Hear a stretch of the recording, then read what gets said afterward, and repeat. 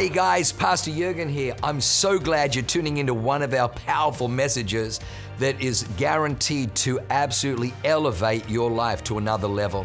At Awaken, we only want to preach fresh, real, powerful to help you grow stronger in your walk with God, develop your faith so you can take more territory. I'm praying that God blesses you and enriches your soul as you listen to this amazing word from God. God bless you. My wife and I were driving home from the marriage getaway a couple of years ago. It was the first one that we got to attend together. And we were driving the car, and my wife and I had both heard God whisper into our own heart that he was calling us to be a bridge.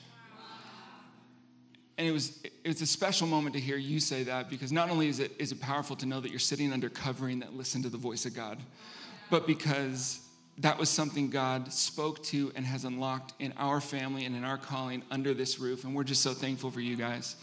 Yeah, thank you for being the home.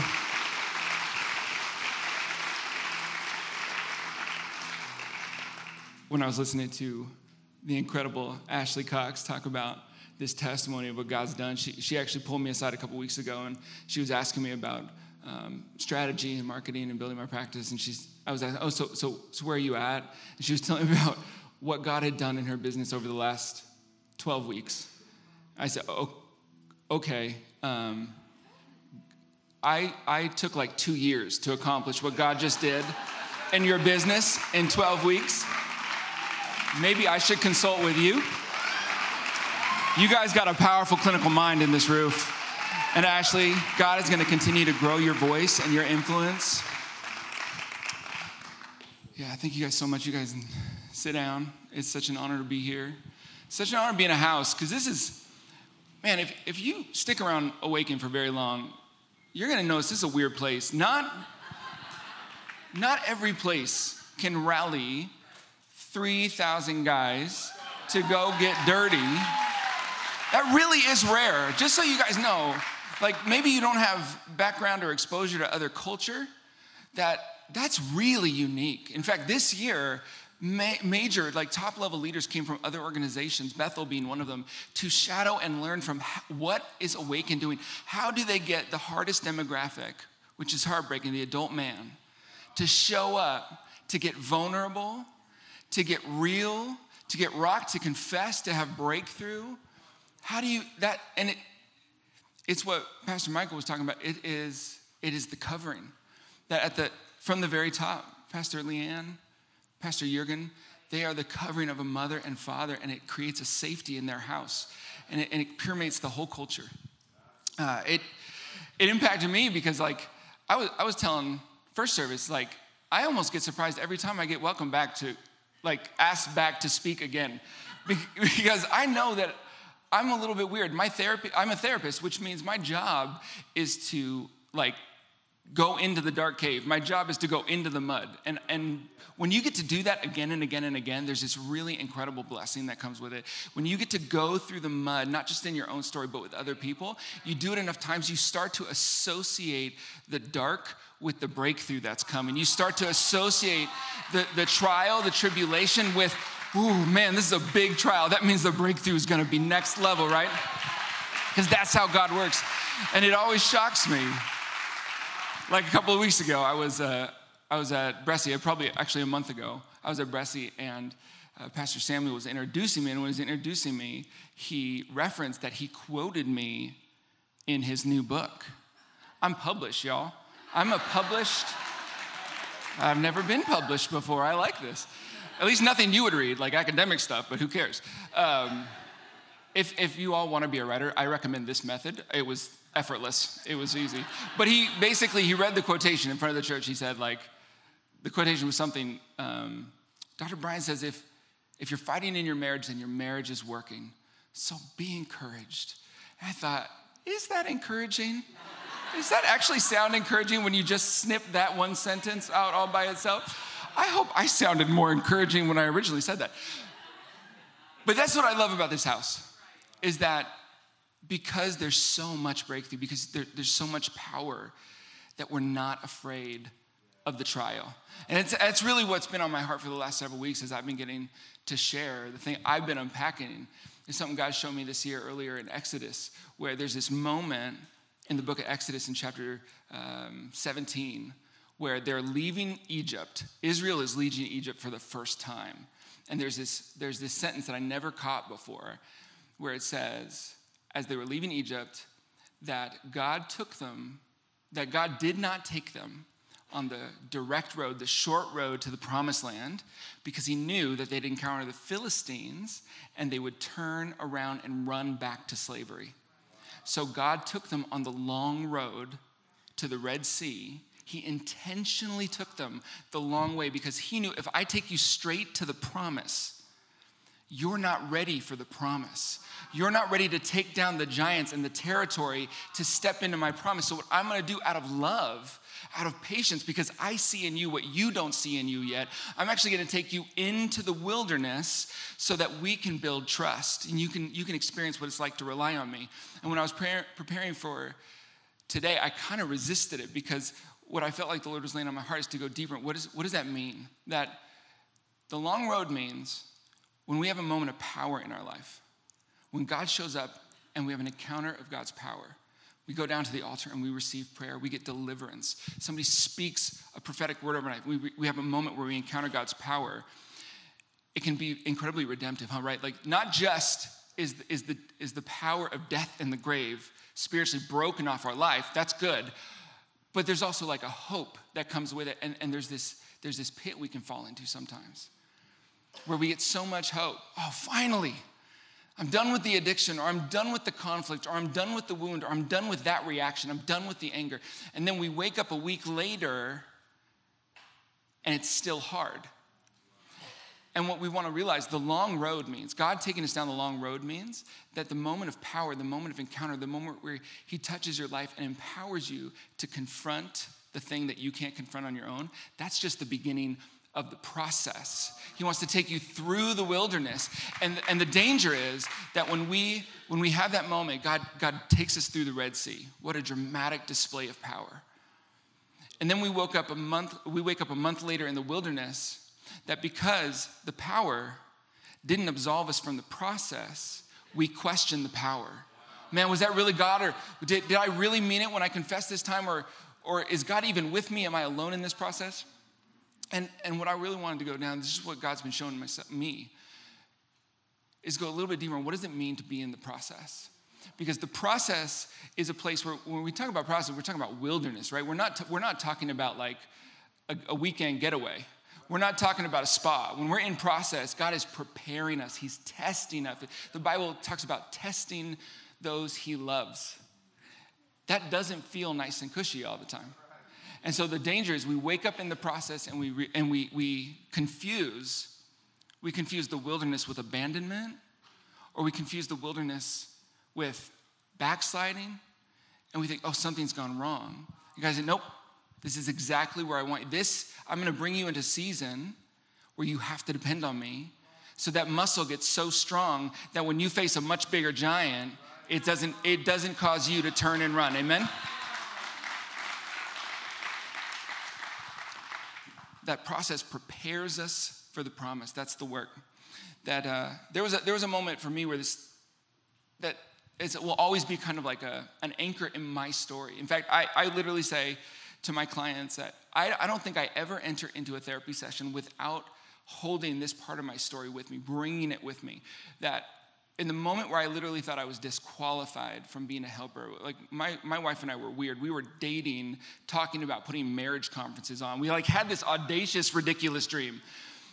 And then we got married, and I discovered that I was a terrible husband. And marriage got harder and harder and harder for a few years. And then that culminated with God bringing me into deliverance by my addiction and my hidden behaviors getting exposed. And there was a breakthrough moment where I thought, oh my gosh, it's so good to be out of that wilderness, meaning the wilderness of hidden behaviors, right? The wilderness of lying, not knowing that delivered me into a new wilderness. See, when I confessed what I had gone through to my wife, I was restored in my integrity, but I was not a safe husband yet. I didn't know how to think like a husband. I only knew how to think like an addiction. That's how I thought. That's how I worked. That's how I coped.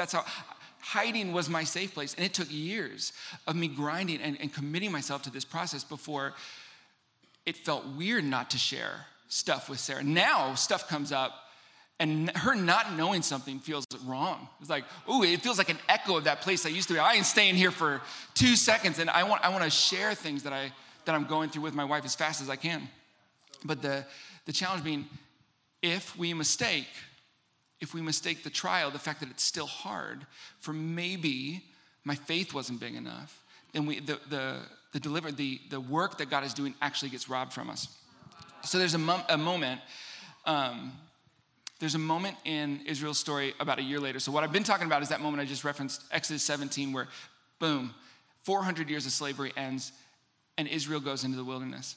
A year later, they've been wandering around the wilderness for a year, mostly grumbling, mostly complaining, and then God shows up and does something miraculous to show them, I'm with you.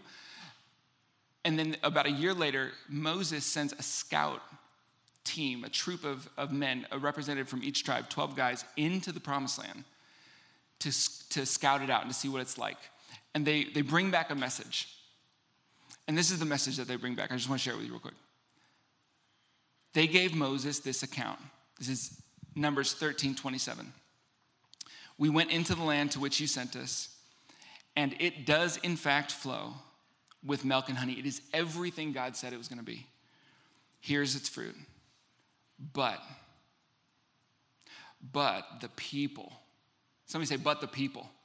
But the people who live there are powerful, and the cities are fortified and very large. We even saw descendants of Anak there. Anak, the Anakites, is a people that are basically described. They were known to be like warrior giants. So what this troop is saying is, we saw giants in the land. And the men go on. It actually says this really explicitly. I think it's so interesting that Moses took the care to write this. He said, the men spread the narrative. They spread the report among Israel that the land was too powerful and we couldn't take it. And this group of 10 men, because 2 of them stand up against Caleb and Joshua, say, no, we can do this, but they get silenced. These 10 men actually poison the whole nation of Israel into saying, it's too scary, they're too powerful, we can't do it. And what happens right after that, as soon as the people of Israel actually reject the invitation, they reject the promise, God responds.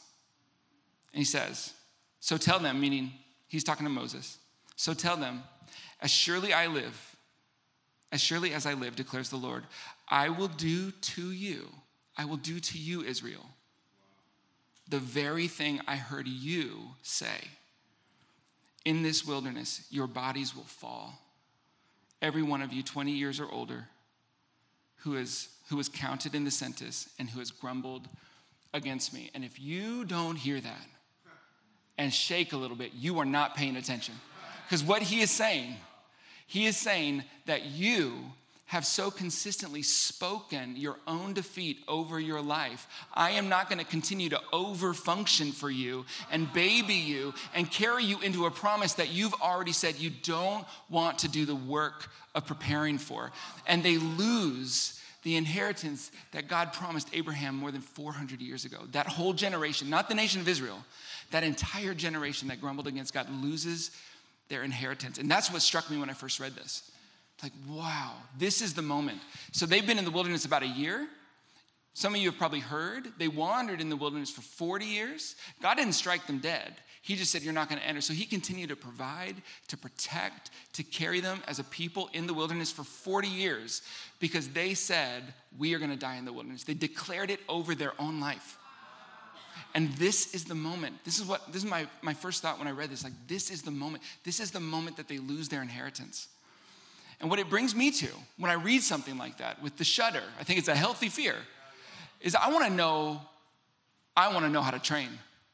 I want to know how to prepare because apparently they spent a year in the wilderness relying on God providing perfect conditions for them to build their trust, to build their reliance, to build their faith.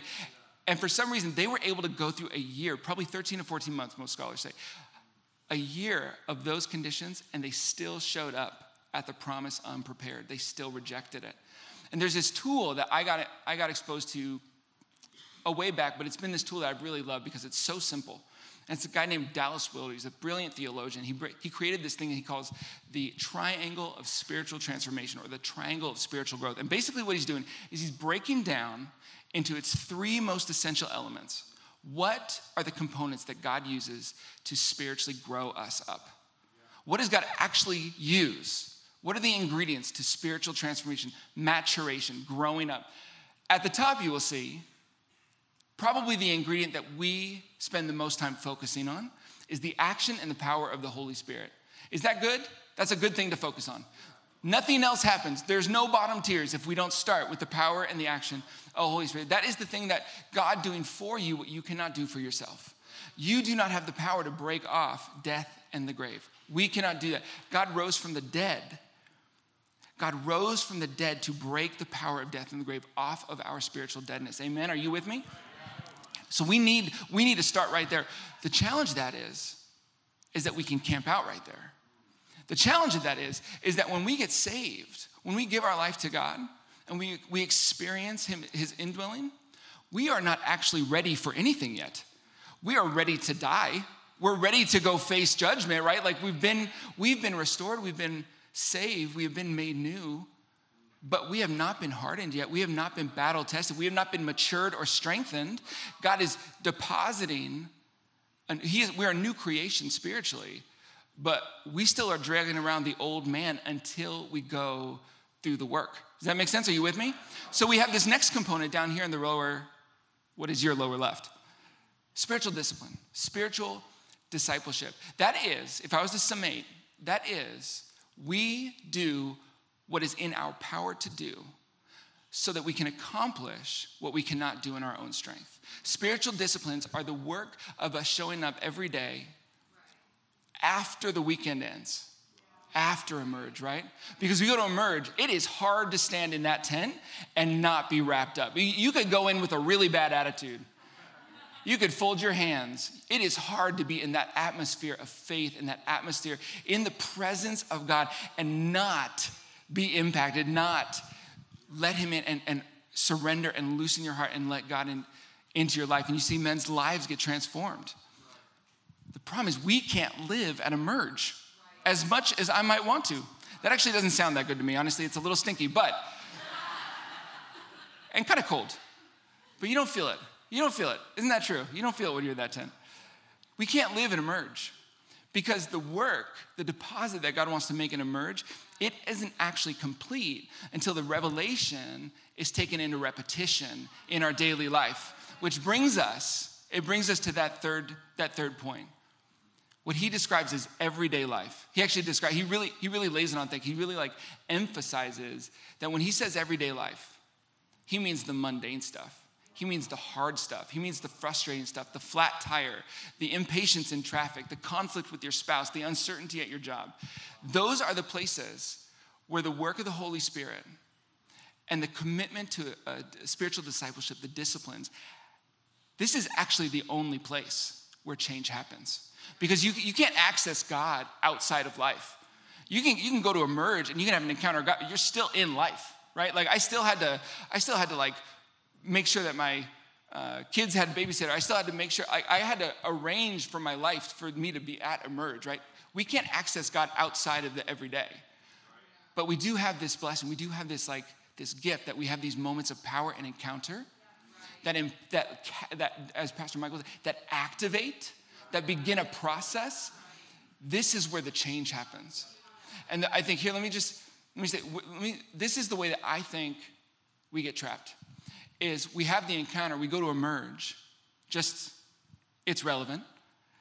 We go to Emerge and we get this deposit and our faith gets lifted and our hope gets lifted and we feel connected. We feel connected to other men. We feel connected to mission. We feel connected to God.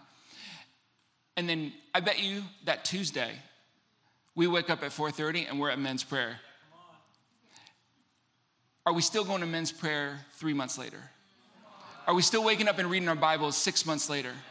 because the novelty, the energy, the lift has worn off. Now we get to see where development happens. Now we take the revelation and we turn it into reps, and we actually strengthen our spiritual muscle. We actually look at the next giant and we say, this is the next obstacle, maybe the debt that we face, the bankruptcy, the conflict with our spouse. That's not the abandonment of God. This is where I get to see the deliverance of God. This thing, this place, this challenge is actually where the power of God gets activated and my brain gets rewired. So let me really quickly, I want to make sure, because if spiritual discipleship is relatively new for you, I want to just say, don't try and take on a million things, because the library of spiritual disciplines is very large. The things that I would say is most critical is to wake up every single day and study God's word. That all spiritual transformation, beyond being made new, being made a new creation by the Holy Spirit, all spiritual transformation is the renewal of your mind. So we have to reprogram our brain. Secondly, waking up every day and cultivating your own personal, private connection with God through personal prayer. Number 2, praying every single day, connecting with God, listening and speaking. And then lastly, what I call is a habit or a lifestyle of confession. And that doesn't mean like having somebody in your life where you just tell them all about how bad you are. It means, the word confession means to stand. Fasore means to stand. Con, with.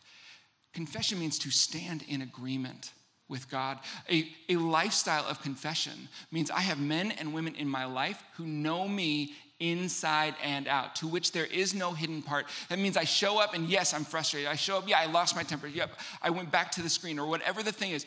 I continue to be known there, and I receive their influence. I get strengthened by them, and we course correct until the last chain of that old bondage falls off and we move into the next level. A lifestyle of confession is remaining known. Those 3 things are the most essential.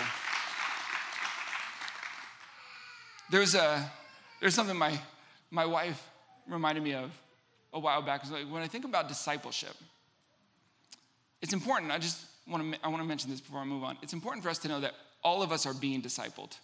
Everybody you know in your life is being discipled by somebody. Discipleship means influence. Discipleship means formation. So whether it is being discipled by Disney or being discipled by Pastor Mike, you are being discipled by somebody. Your kids are being discipled by somebody. And there was a moment, maybe last year before that, where my wife updated me and said, by the way, Nikki, Ricky, Dickie, and Dawn is off the watch list. It's a television show, and we had watched episodes. Our kids don't watch things that we don't are familiar with, and we're like, they're just shenanigans, they're just getting into trouble, this feels really safe. And then my wife started to notice, I did too, but she really pointed out to me, she's like, have you noticed the girls just being like ruder with each other? Just like attitude and like weird kind of passive aggressive comments, and like, yeah, I kind of do. And then she was walking through the living room as they were watching this show, and she heard the character on the show say something she had heard my daughter say. Like, oh, Nikki or Ricky or one of them is discipling my daughter into an oppositional, disrespectful posture. That it's normalizing this behavior. Like, you know what? They don't get to disciple you anymore. That voice is out, and we're gonna cultivate a different culture in our house. A culture that doesn't sound like your friends. It doesn't sound like the world. A culture of purity where we honor and lift each other up. You are being discipled, right? And that's when we get into this. What does it mean? What does it mean to really get the deep revelation? The deep revelation that all transformation happens right here. There is no accessing the Holy Spirit outside of everyday life. There is no spiritual discipline outside of everyday life. One of the most important verses that I ever internalized, I ever remember, is when I really gave my life to the Lord for the first time at 19 years old. I was so fortunate. I had a mentor in my life that said, Brian, before you do anything else, I want you to memorize James chapter 1, verses 2 and 4. And I did not like it at first. Because you read James chapter 1 and it says, consider it pure joy, my brethren, whenever you face trials of many kinds. Which if you just stopped right there, that sentence is absurd. That sentence is ridiculous. Consider it pure joy when life stinks, when they make you angry, when the person cuts you off in traffic, when your kids are behaving in a way that scares you or angers you. Consider it pure joy when you don't have enough money in your bank account for that. Consider it pure joy when you face trials. Thankfully, he didn't stop there, because You know, which I didn't know, so I'm glad, it's nice that he gives me credit. You know that the testing, the trial, the wilderness, the testing of your faith actually develops perseverance. It actually strengthens you, and that perseverance has a work that it needs to complete in you for you to be mature and complete, lacking nothing. Some translations use the word perfect, and it says, so that you might be perfect. And where is James explaining to us that we are made perfect? It's in the trial. And again, man, what a horrible thing to be robbed of when we wake up in the trial and we let the voice of the enemy convince us, I'm in this trial. There's not enough money. My wife and I are disconnected. My kids don't want to listen to me. My coworkers don't respect me. I'm in this trial because God's not with me. I'm in this trial because my faith isn't good enough. I'm in this trial because my character isn't good. I'm in this trial because I'm alone. Instead of saying, oh, this is the place, right here. This moment where my wife feels angry with me and all I want to do is defend myself and all I want to do is reject her pain and arm her up. This is where I will see the deliverance of the Lord right here. I can't access it anywhere else. This is where my spiritual muscle, my heart, my trust in God actually deepens. And there's a moment, if you go back to Numbers 13, right? What did they say when those men of fear, not emerge men, those men of fear tried to spread that rumor? They said, yes, the land is everything we thought it would be, but the people, but the opposition, but the strength of those fortified cities, but the thing that we have to come against is too great for us. There's a very different narrative, and actually reframed the whole meaning for me when I was thinking about this. God said something to me, and I want to read. There's a moment in 1 Samuel when we see David confront a promised land. David confronts a Philistine. And there's a moment in 1 Samuel in 17:34 where it says, David persisted. So David comes down. He actually wasn't there to be a soldier, if you know the story. Dad sent David to bring bread and cheese to his brothers who were soldiers, which probably doesn't feel great. He shows up and he sees Goliath. He sees this Philistine who's around 6'10", probably, about 7 feet tall. He sees this Philistine just like mocking the nation of Israel and mocking the God of Israel. And David starts to get angry. And he starts to put, why is nobody doing something? And the first thing his brothers do is like, bro, bread boy, keep your mouth shut. This isn't where you should go back and tend the sheep. And David keeps talking. And he keeps asking, why is nobody standing up? I'll stand up to him if nobody else will. And Saul hears about this, and he's brought before Saul. And the first thing Saul says, even before the verse that I'm about to show you, Saul says, I'm sorry, but you're absurd. Saul literally says, this is ridiculous. Who are you? And this is David's response. He gives him his resume, which, man. But David persisted. I have been taking care of my father's sheep and goats, he said. When a lion or a bear comes to steal a lamb from the flock, I go after it with a club and rescue the lamb from its jaws. If the animal turns on me, I catch it by the jaw and I club it to death. I have done this to both lions, hear that plural, and bears. I will do it to this pagan Philistine, for he has defied the armies of the living God. The Lord who rescued me from the claws of the lion, the Lord who rescued me from depression, the same God who rescued me from debt and rescued me from marital strife and rescued me from depression, that same God is gonna rescue me right here. And Saul hears this and he consents. He says, all right, go ahead, may the Lord be with you. And it's so important for us to know that what David is saying is that he has spent years in obscurity. He spent years out in the field tending flock, which as far as like boring careers go, that's gold medal level. Hundreds of hours of absolute boredom punctuated by the occasional predator where his life is on the line. And it makes me think, I bet the first predator that showed up, I bet the first predator wasn't like a huge bear. I bet it was like a baby bear. It was like a small lion the first time he showed up. When he showed up and David saw, oh my gosh, he's got one of my sheep, and he runs after him, and the lion was still young enough, he still wasn't confident enough that he just ran off. Like he said, I just went for the lamb, he got spooked and he runs off. And David's confidence wait a second, did I just chase a lion? Is that a stupid thing to do? But his confidence starts to build because he sees the predator, he sees the danger, he sees the threat, and he has this faith. He's got this ridiculous, audacious faith that says, God is with me.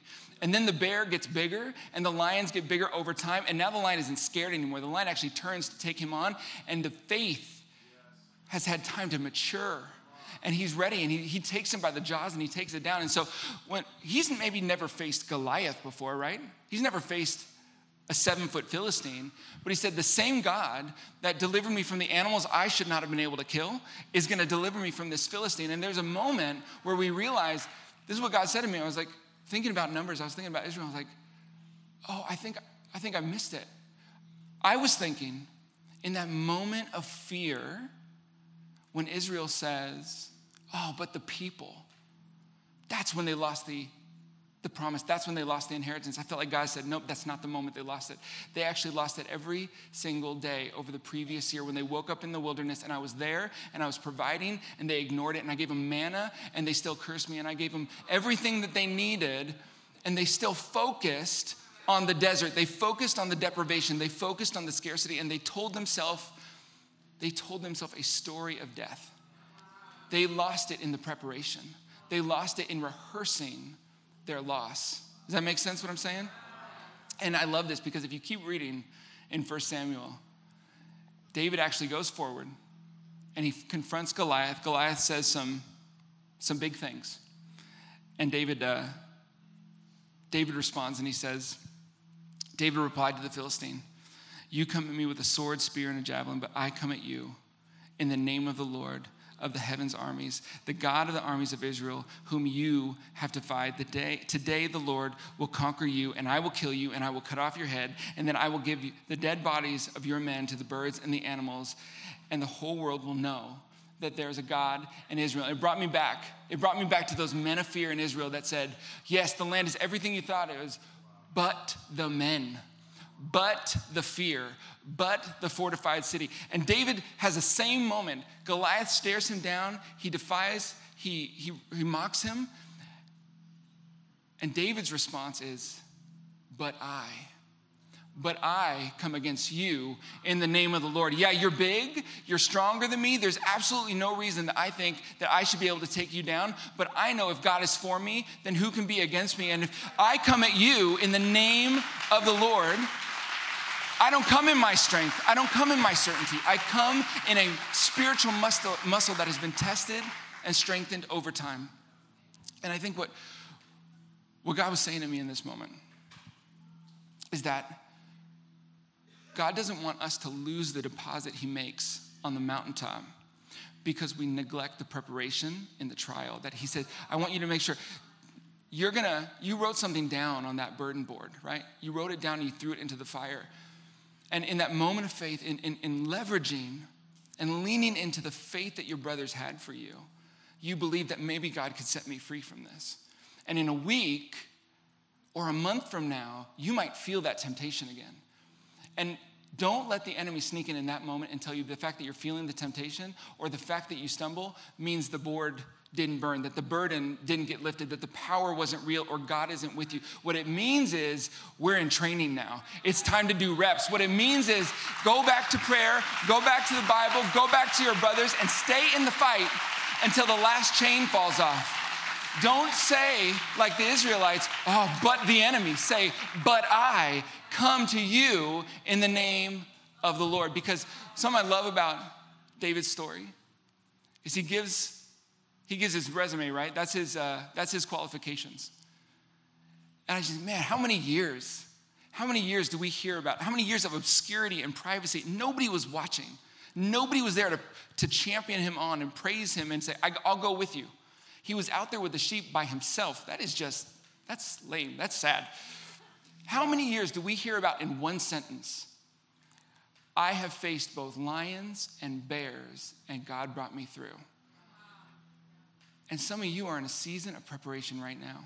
It's a season that you can't see the end of. It's a season that you can't see the strength you're building. You don't see the muscle development because it happens too slow. You don't see the muscle development. I had another guy, a friend of mine, who's been trying to get me to go to jiu-jitsu with him for like 6 months. And he keeps telling me about, oh, Brian, it's going to be so awesome. You just got to go. But just remember, the first time you show up, you're going to be really bad. And you're going to feel like, oh, I can't do this. And everybody's better than you. And they are better than you. And then you're going to keep coming for like 3 months and like 6 months. And every single time you come, you're going to have the same experience. You're going to keep, I'm not getting any better. I can't take anybody down. I can't get out of a hold. I'm worse than everybody else. And it's true. But then somebody new is going to come.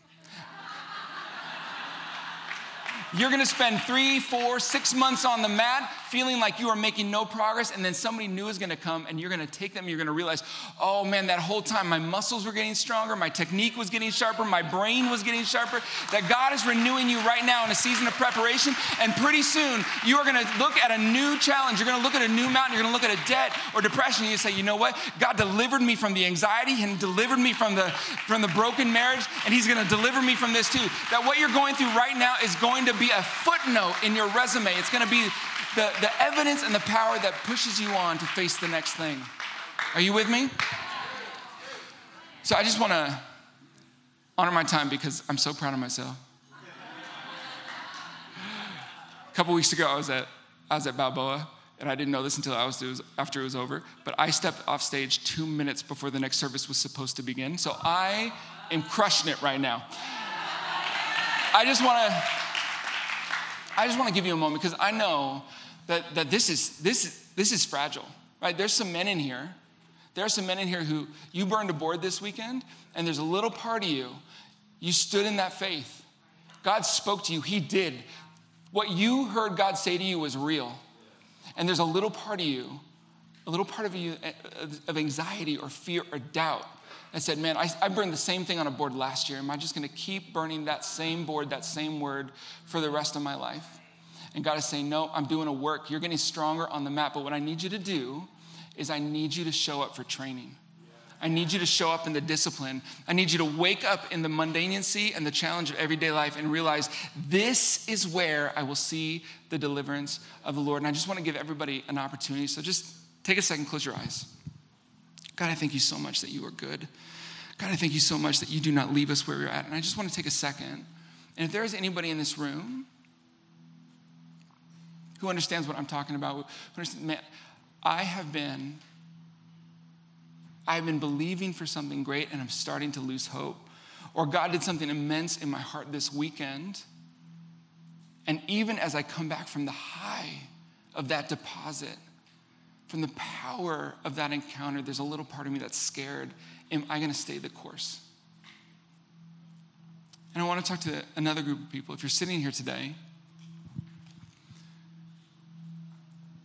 and you're in a trial, you're in a wilderness, and you feel really alone. And you've fallen for the most common lie of the enemy, that hard means abandonment. Can I just ask if you're one of those two groups? I just want to give you a chance. Raise your hand because I want to pray for you. Wow, I see you guys. I see you. I see you. I see you.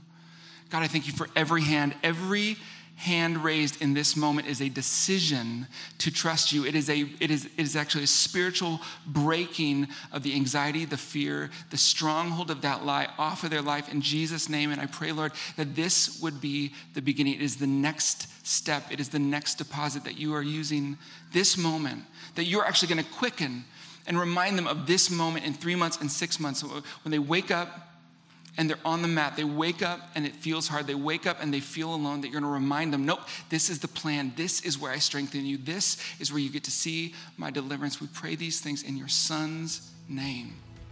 Amen. Wow, what an amazing word. I hope you enjoyed that as much as I did.